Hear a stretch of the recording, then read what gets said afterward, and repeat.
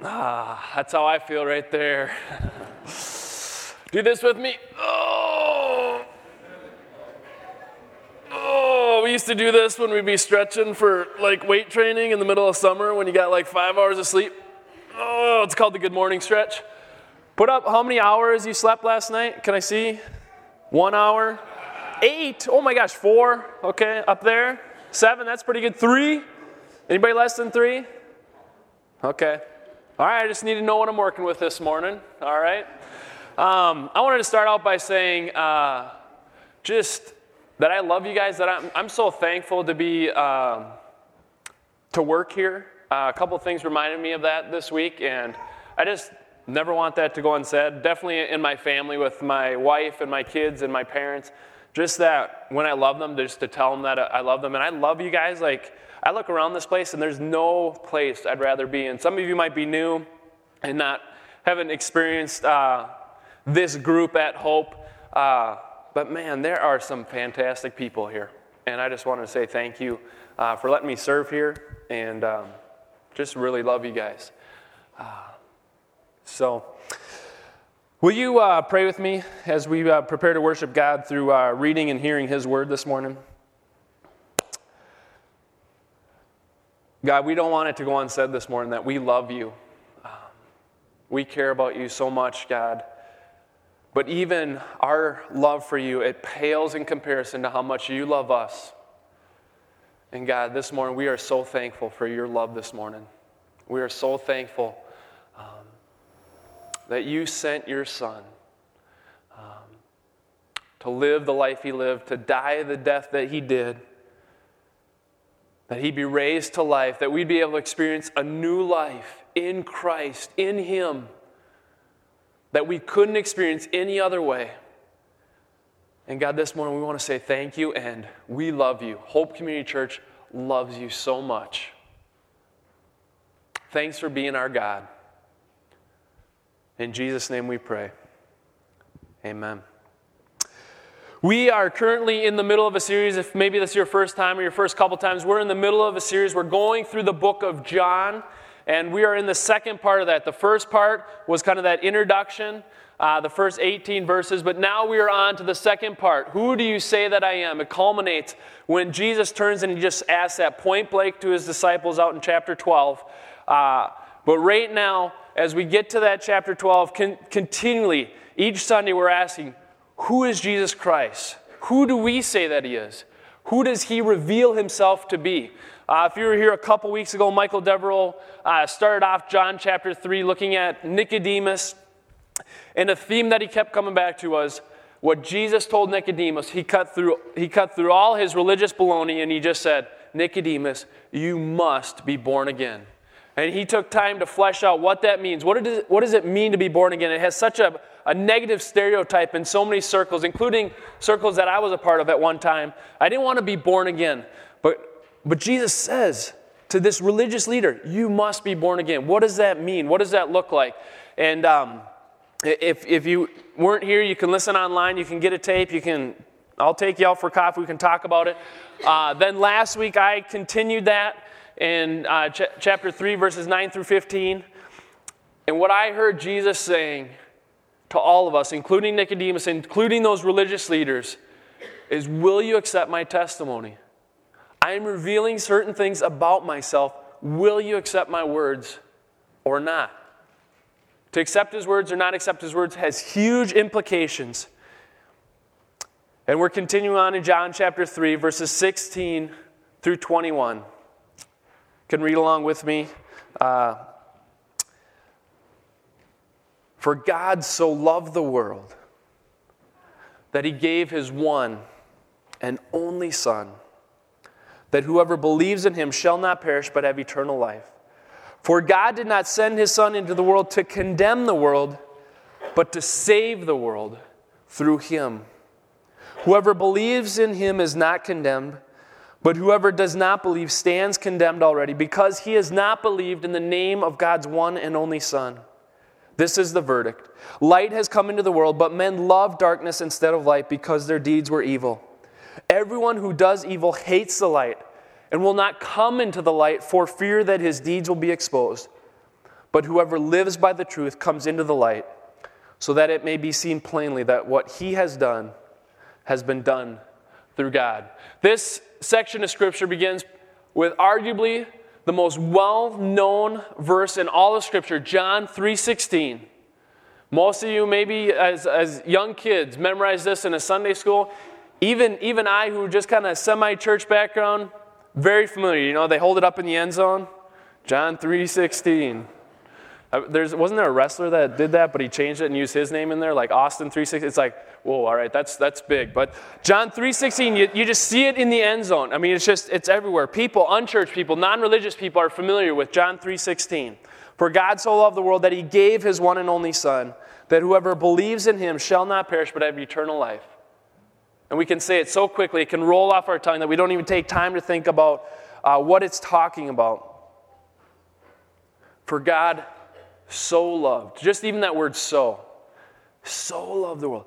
There was so much love that God had to give. So much that he wanted to give us. God so loved you and I, so loved the world. And I was talking to Steve, and typically when John refers to the world, it's not a good thing. The world, as John uses that word, it's the crud. It's the junk of the world.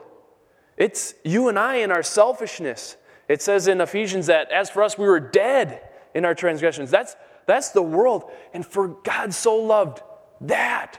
God so loved us. It's when you frame it like that, it's like, that's a crazy, different kind of love, a love I'm not used to. But God so loved the world that he gave his one and only Son. One and only Son. It repeats in verse 18, but one and only Son. If you pause and think about that. The uniqueness of God's Son. The uniqueness of Jesus Christ. We looked at that last week. I mentioned three or four things that Jesus, he's unique. And this is right here again saying he's one and only. There's no one like him. But if you see this, that God gave his one and only Son, that whoever believes in him will not perish but have eternal life. Believing in God, establishing a faith connection, a faith relationship with him, you will have eternal life. And that's not just quantity, length of time. We're talking quality of life, a life unlike you've ever experienced forever. And many of you are probably familiar with that verse. But you might not be too familiar with what comes after that. I'm actually going to challenge you right now. Okay, a couple famous movie lines. You might know the famous movie line, just like you might know John 3:16. I'm going to ask you what comes after it, all right? Are you ready for the test? Who's good with movie lines out there, all right? You ready? Okay, I see those hands back there. Here it comes. All right? Classic movie line from Apollo 13. Houston says, and then if you could, give your oxygen tanks to Sir. They're talking, Houston is talking to Apollo 13, talking to the astronauts up there. The Apollo guys respond, roger that. And then he goes and stirs the tanks. Hey, we've got a problem. What did you do? Nothing. I stirred the tanks. And then, I can't recreate the sound effects, but things are happening. All right? You'll just have to take my word for that. And then Houston responds, this is Houston. Say again, please. And then the famous line, Houston, we have a problem. Anybody got the next line? Anybody? Anybody next line? I'd probably give you, not just a shiny dime, I'd probably give you a quarter maybe. Anybody? This is, put it up there. We have a main bus be undervolt. Here's this great line. Houston, we have a problem, right? It's what the trailer was built on. And then the line right after, it's nothing. It's just like, what? What's a bus be undervolt anyways? It's like, no idea. All right, let's try again. A few good men. Colonel Jessup, you want answers? This is Lieutenant Caffey, Tom Cruise's character. He's the lawyer. I think I'm entitled to them. Here's Colonel Jessup. This is Jack Nicholson. You want answers? I want the truth. Can you just see him pointing the finger at him? And then Jack Nicholson responds with his classic line, you can't handle the truth, right? Anybody got the next line? Class B, no. Main bus B undervolt, not the next line, right? He goes on in this monologue, son, we live in a world that has walls, and those walls have to be guarded by men with guns. Who's going to do it? You, Lieutenant Weinberg? I have a greater responsibility than you can possibly fathom. You have that luxury. Or you weep for Santiago and you curse the Marines. You have that luxury. You have the luxury of not knowing what I know, that Santiago's death, while tragic, probably saved lives. And my existence, while grotesque and incomprehensible to you, saves lives. Pretty powerful stuff, but we're just not that familiar with it. Okay, one more. From Forrest Gump, all right? Forrest, okay, one of those just classic, well-known lines out there in culture. Forrest is sitting on a park bench with a nurse, and he's got his box of chocolates there. He said, I could eat about 1.5 million of these. My mom always said, life was like a box of chocolates. You never know what you're going to get. Anybody? Next line. What is that? My feet hurt? It's close. What's that? You? Yes.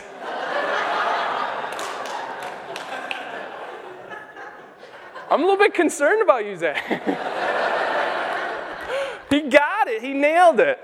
So Forrest he's eating his chocolates. He looks down at the nurse's shoes, and he says to her, those must be comfortable shoes. I'll bet you could walk all day in shoes like that and not feel a thing. I wish I had shoes like that. And then Dave had it there. The black nurse says, my feet hurt. It's great. It's great. But the point is, it's like, there are some great lines out there, and we're not as often familiar with what comes right after them. And perhaps it's the case that we have that with John 3:16. Here's this incredible verse, a verse that is quoted, literally can be quoted anywhere by anybody. But what comes next? And I feel like my life has been so blessed by the verses that come right after John 3:16. That's why I'm so excited to be with you this morning to share these words. Look at John 3:17. For God did not send his Son into the world to condemn the world, but to save the world through him. Now, personally, I want to ask for you to think about that and let it land. To know that God did not send his Son into the world to condemn the world, to condemn you. Hear that. That's God's word this morning. Hear that. No matter what a parent or a teacher or a religious leader said to try and shame you or condemn you, the main aim, the main purpose for God sending his Son is to save you. To save you. God wanted to save you. Jesus Christ went to the cross willingly because he knew what would come of it.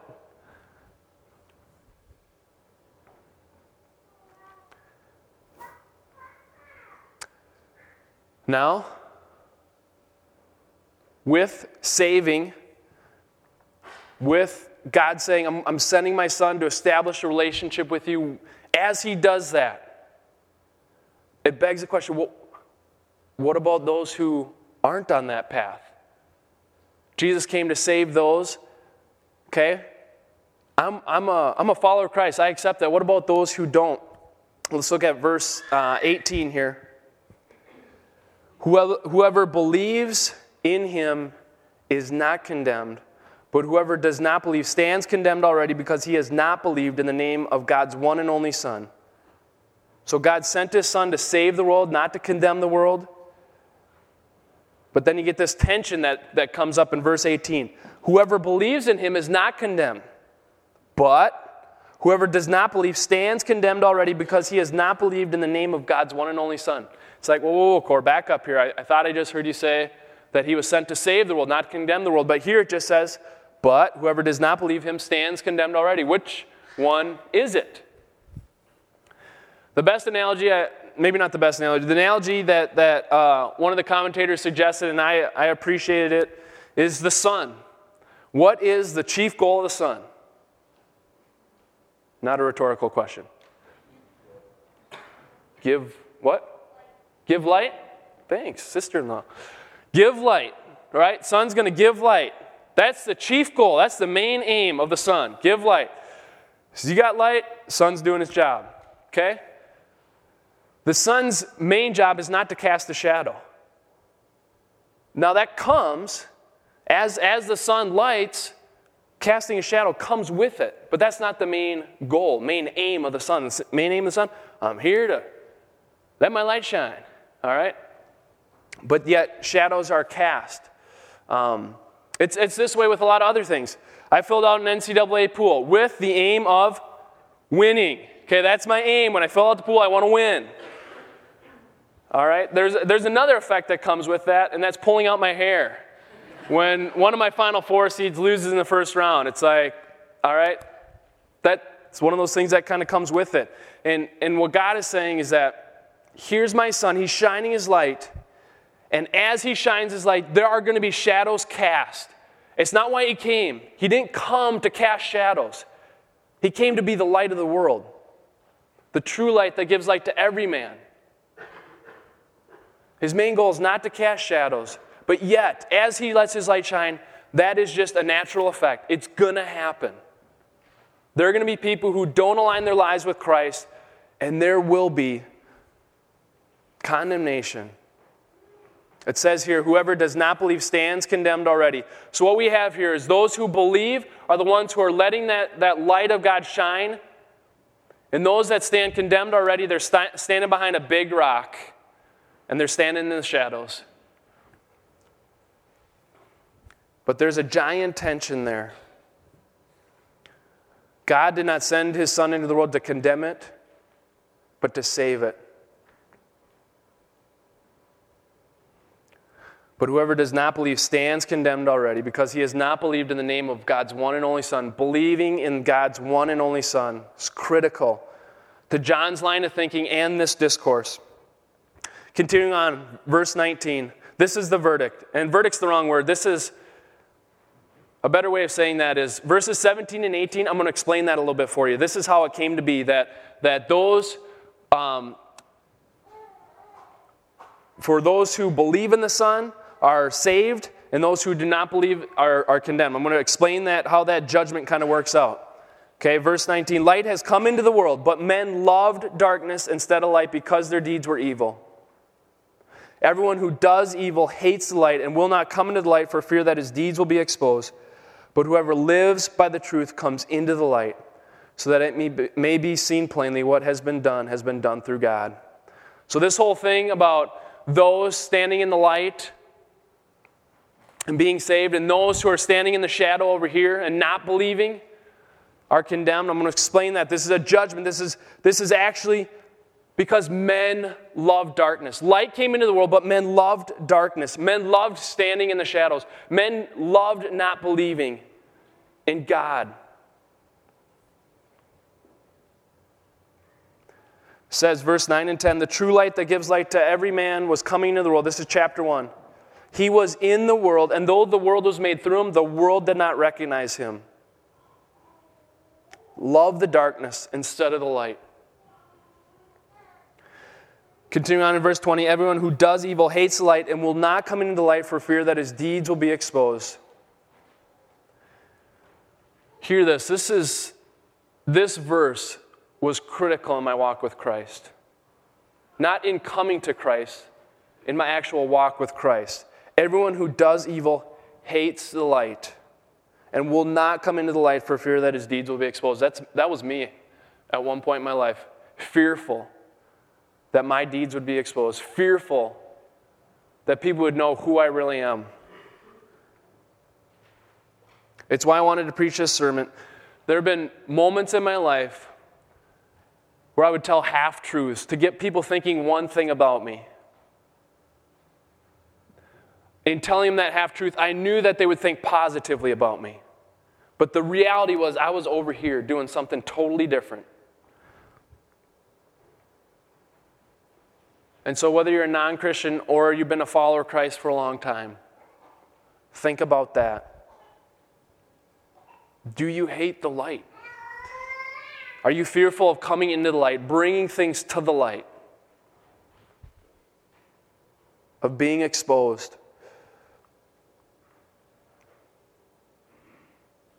And here's the grace. Here's grace 21. A grace that has changed my life. Excuse me.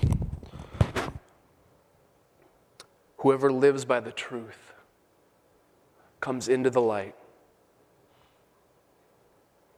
so that it may be seen plainly that what he has been done through God. Whoever lives by the truth comes into the light. You might be here this morning standing in the shadow. I want to invite you to come out into the light this morning. Maybe for the first time ever. Maybe you're standing with half yourself in the shadow. I want to invite you to come into the light this morning. Whatever that might be. Maybe it's just, like for me, it started with telling the whole truth in one situation, one time. And then doing it again and trying to make it a pattern in my life.